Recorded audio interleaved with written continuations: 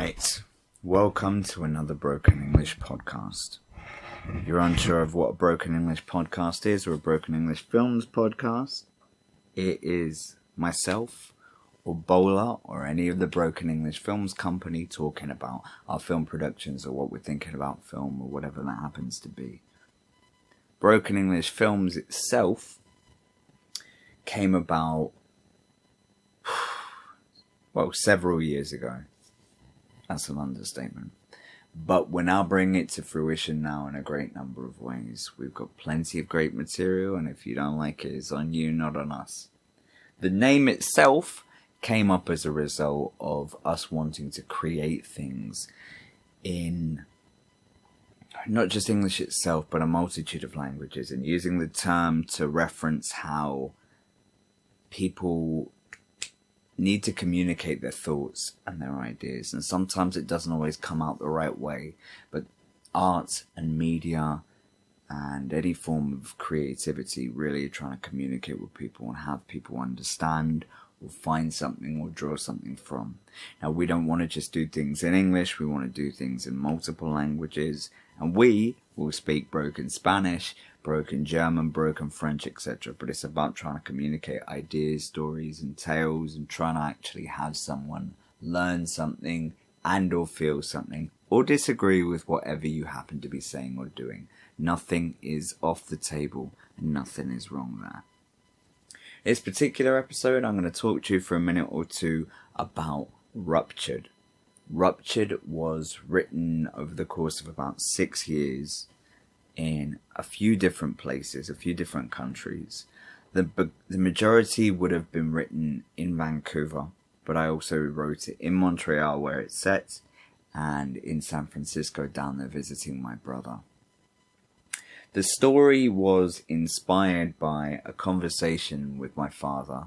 I don't remember whether we were walking to a Starbucks, whether we were at a Starbucks. It's always got to be Starbucks, because Starbucks give you free refills, and at that point, their point system was pretty fucking amazing, but now, not so much. Nevertheless, it was at a Starbucks, and we were talking about how every town and every city, unless you're right by every potential resource, would be about 6 weeks away from collapse. And it would end up being a situation where if the trucks aren't going back and forth to the cities, supplying the different goods, supplying petroleum, supplying food, etc., we would have things fall apart very rapidly. If it's a situation between my family eating or your family eating, obviously you want yours to eat, and obviously I want mine to eat. If it's a situation between my friends eating or your friends eating, again, the same extends. And if there's a shortage of everything, if you can't go to the shops and just buy whatever whenever you feel like it, obviously there's a problem that's going to arise. And so Ruptured's main draw when writing it was wanting to come up with how we get to this particular world. Then it all became particularly clear to me how I wanted to do it and how I wanted the story to go. The story in season 1 revolves around Mireille Sereda. She's a 25-year-old sociopathic barista. She works at a hotel coffee shop in Montreal and is obsessed with the Egyptian times, the Egyptian period. Throughout that time, they lived very differently to how we do today. The way we do today is we retain nothing, or very little, and our skills aren't what they would have been 20, 30 years ago.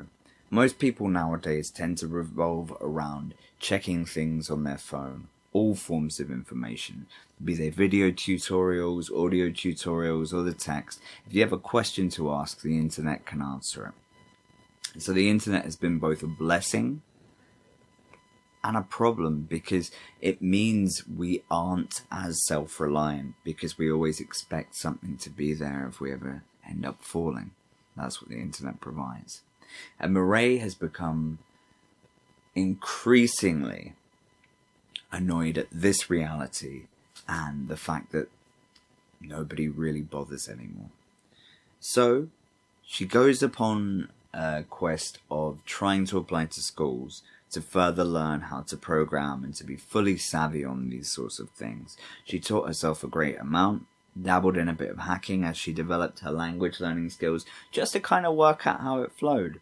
But she seems to keep being rejected by different schools when she tries to apply because of her financial status, because she's a student, and basically a system whereby she's being kept at that level, because if you don't have the money to get the loan to go further, you end up in a cycle.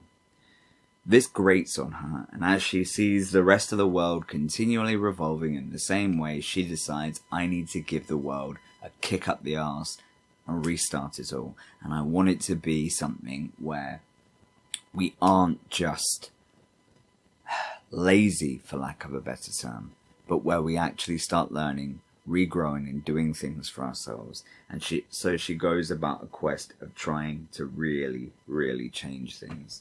She spends a lot of time with a very close friend of hers named Walter Stolicyna, and you will find out exactly what happens on their quest. Now, when I was writing Ruptured, I listened to a very specific playlist. That playlist will be linked in the show notes with the track listing, and you'll be able to listen to it at your leisure. Though I'm really going on an ego trip here when I'm talking about it, I write in a very specific form. I have a playlist which tends to be an eclectic mixture of different things, and depending on where I am in the story, depending on where I am in the scene, I'll repeat a song, I'll revert back to a song, I'll use it to get me back in the mood of writing, and I'll use it to sway the emotion that I was enjoying adding to the material as I was writing it. That may work for you, that may not. If it does, great. If it doesn't, hopefully you like the musical selection, which has been or will be linked. And that's about it for Ruptured. So it seems like almost every week on this podcast we discuss Netflix. And that's because it really has done an amazing job of permeating through to everything that there is with regards to theatre, as in movie theatres, and television in general. And within the last couple of weeks, or within the last few weeks, that really has been exemplified by the two latest juggernaut film releases. Both are obviously up for a variety of awards because of how good they are. And, I mean, for the subscription price that you pay for Netflix, this is just phenomenal. Now, Netflix share price has gone down a bit. I don't really know why. They're predicting it's going to lose 4 million subscribers next year, which will impact their bottom line. And of course, there's more and more to do with that. But if you look at the price of admission, your month of Netflix for getting The Irishman, a nearly 4-hour film with Al Pacino, Joe Pesci, Ray Romano, and Robert De Niro, not to mention Action Bronson and Bobby Cannavale and a plethora of other people that actually were involved. Plus, Marriage Story with Adam Driver and Charlize Theron. It's a no-brainer that you would pay for that. I mean, those films which have had very limited theatrical runs, which we talked about in a previous podcast, those films alone are worth your 1 month in Netflix. And you could watch them as many times as you want over the course of the month. But without me championing their business model too much and their pricing model, etc., etc., etc., let me talk a little bit about both films. First and foremost, The Irishman, with the length of the film, can really be watched as a mini-series, as people have alluded to, by segmenting it. I think it was Twitter that they started talking about. The I Paint Houses version is the first 49 minutes or whatnot, and then there's a secondary version which is like the next 1 hour, 10 minutes, and then there's the remainder of the film. So you could watch it as a mini-series, or you can watch it as a film in one fell swoop, or you can watch it at your own leisure and rewatch it and develop the story as best you wish. But it's done exceptionally well. And the first time I watched it, I saw it in segments. Not in those particular segments, just based on how I was doing energy-wise, whether I'd reached a certain level of fatigue or not or what, and how that went over the course of the film. I did watch it a second time. And the reason I watched it a second time is because I wanted to see whether the parts that dragged continued to drag when I'd slept, or after I'd been, had a coffee or 5, or whether it actually worked as a piece. And it does. It's exceptional. I really, really enjoyed it. I can't say this enough. It was a film that apparently was in the works for a good 10 years, based off of the book I Paint Houses. And Scorsese and De Niro had done their best to make sure that this film made it through and actually got produced. Netflix happened to be the ones championing the cash behind it, and it went from there. The film is done exceptionally in a great number of ways, and I know I've used that word more times than you probably wanted to hear. But one of the reasons that it's so compelling is the way that it's told and the way that it works visually. And what I mean by that is, there are many, many times when you watch a film and it's told through a series of flashbacks, and sometimes it's done in a fluid manner whereby the flashbacks seem organic, and at other points it feels very forced. This manages to chop up the present day reminiscing flashback versus the previous actual history in a very, very cleverly planned manner. Now, for those of you that don't know, Robert De Niro is nearly 80 years old. Joe Pesci, round about the same. I believe Pacino's the same, and I know Scorsese's the same. But Scorsese isn't seen on camera, so that's neither here nor there. But throughout the majority of the film, De Niro is considerably younger. Now, they've made the decision not to go with a younger actor or someone else that looked like De Niro for overall flow of the way the character behaves, the way they sit, stand, etc., etc., etc. This was a fantastic choice. If you look at the way the film flows, because of the fact that they didn't use a separate actor, it just seems fluid. And what they did was, rather than actually go with a secondary casting choice, they used CGI to the best of their ability and managed to de-age Pacino, De Niro, and Pesci, the leads within the film, who are all close to 80, but play different ages within the picture. They did this through a couple of very interesting manners. What they did was, apparently De Niro had said that he had to recreate a scene from Goodfellas in his current form, so at the age he is now, and they matched the way he looks now to the way he looked then, and various other things. But of course that's limited because we're talking about one scene. That's just to get a rough idea of where we should go. I'm assuming they did something similar with Pacino and something similar with Pesci in terms of getting the rough idea of how the face relates to the current face. But in order to actually start to work out how they were going to do this, the DP and the team involved with the special effects created an absolutely ingenious manner of determining how one's face would be mapped. What they ended up doing was they had the standard camera filming, and then for reference, instead of doing what they do in a lot of CGI projects, which is to put dots at different places on someone's face, which is of course very distracting because when you're staring at them, you want to look at them like they're just a person you're playing off of as an actor. You don't want to be distracted because there's a green dot here, there's one by there, there's one by there, because then your attention's going to waver like crazy. What they did was they set up a camera on either side of the main camera, so there was basically a 3-camera setup. The 2 on the outside would be sending infrared mapping or points of reference, dots and points of reference, to the actors' faces, so that then afterwards they could work out how things could be remapped with the CGI. And if you watch the film, unless you're really trying to work out that it was done with computer graphics, it basically flows.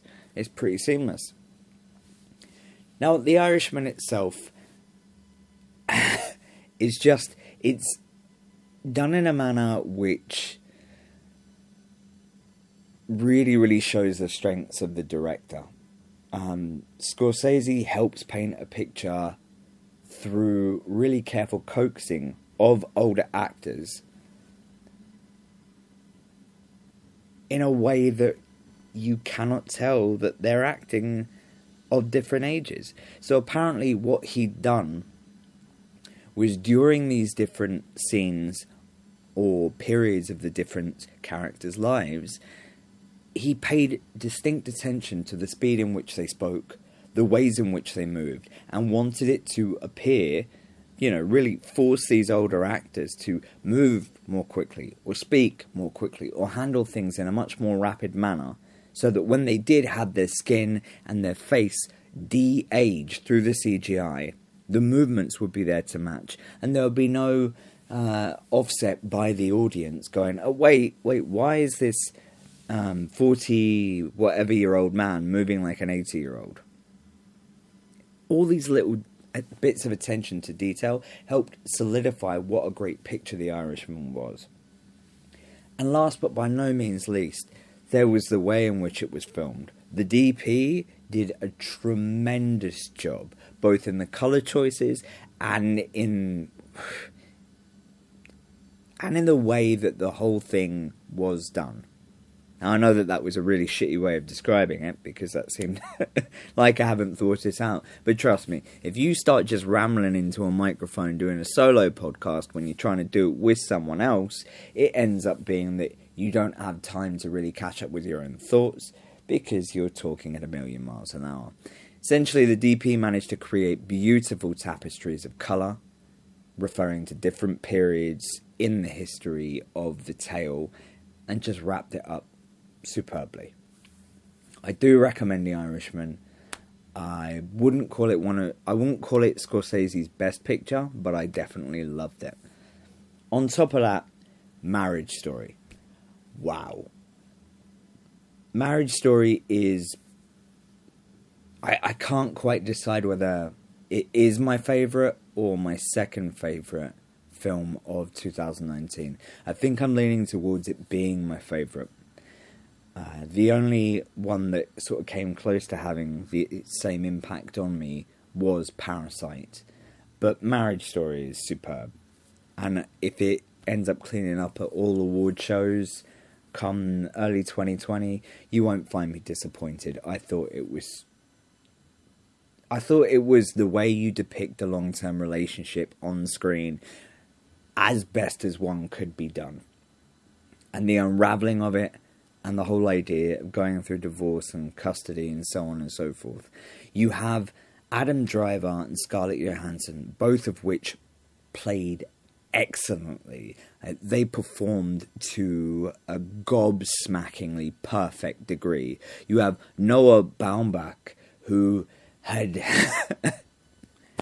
written a screenplay which apparently every actor had to adhere very specifically to the dialogue that was written. It wasn't really on offer to ad-lib this or to put this word there or things like that. He wrote an airtight screenplay, which then he directed in a manner which, if any of you happen to enjoy making films or look at films with an objective eye, you would, again, just applaud. I mean, there are certain shots within the film where the lines of symmetry, where they're mirroring, where the division is tangible, with one character on one side of the screen and another on another, in a manner whereby when they're arguing, it feels real. Just from start to end, superb. Utterly superb. I cannot speak highly enough about the way that it was written, the way that it was performed. Like, this is a complete film right here. A complete film that is just a relationship drama of things going awry, of the beginnings of a relationship whereby you love everything to do with your partner, through everything that follows there if it's reaching its demise. Marriage Story, you must go onto Netflix, click that film. Probably don't watch it with someone you're arguing with, but yeah. Being at a loss for words when you're recording audio is kind of stupid because it doesn't really translate. But I think you're able to grasp by my pauses how much I enjoyed both The Irishman and Marriage Story. And Marriage Story, if it were playing in theatres locally, I would definitely go and see, and I would definitely advise people to go and see. I believe it might be playing in New York, so if you're listening in New York, and you're listening to when the podcast comes out, because it's probably not going to be playing if you listen to this 6 months from now or any time after that. But Marriage Story, superb. Don't know if I'd see The Irishman in theatres because of its length, and, you know, people do need to pee on occasion. But I definitely would recommend a home viewing. And, yeah, to keep up with those Netflix subscriptions, because though I hear Disney Plus is really thriving, I myself am not as enthused by it. I had a friend with a Disney Plus account and we watched Lady and the Tramp and it was okay. I mean, it missed the We Are Siamese song, which they removed, which a few people I've spoken with have had an issue with, what with the fact that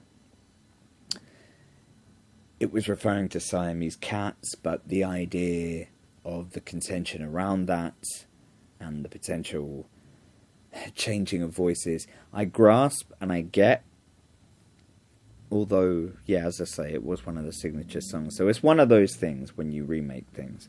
I also did end up seeing The Lion King, which I thought was done really well. I actually really enjoyed it. Sorry, Mr. John, or Elton, or however you want to be referred to as. Don't know if it's his real name. I thought it was a good film. I enjoyed it. I liked the fact that the animals' faces weren't overly smiley and animated like the cartoon, but it felt like a real... I was about to say it felt like a real version of the story. But I don't believe animals can talk, despite the fact that we often think they can.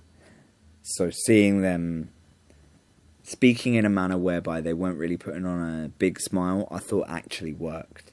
And I'm sure children will appreciate it as well. Aladdin didn't really grab me. Yeah. I mean, Disney Plus, I think, is going to do well because they have the comic book content. They have Star Wars. I believe, well, because of the fact that they've acquired Fox, of course, they have The Simpsons and they have a bunch of other titles. But thus far, it's not dragging me in. I am potentially going towards Apple TV Plus, or is it Apple Plus? I'm not sure, because of the fact that they look like they have some pretty great originals. I don't care where you fall with M. Night Shyamalan, but I think the man's made some great content. There's an M. Night Shyamalan original.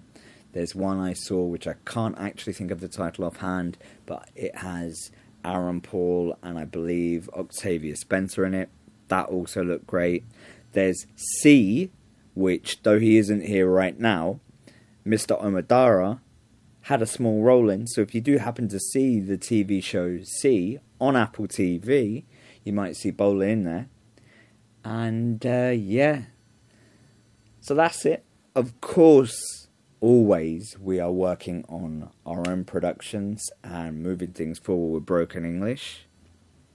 So if you are interested in what's going on with Broken English Films, go towards social media, type in Broken English Films. You'll be able to find us on Twitter. You'll be able to find us on Instagram and on Facebook. I mean, we're not very active on them at the moment, but if you want to get involved, then those will be places to start following us, and of course at brokenenglishfilms.com. So for the time being, I'm going to say hasta luego, or hasta pronto, and we will be back next week with another podcast to keep you entertained and keep this going further.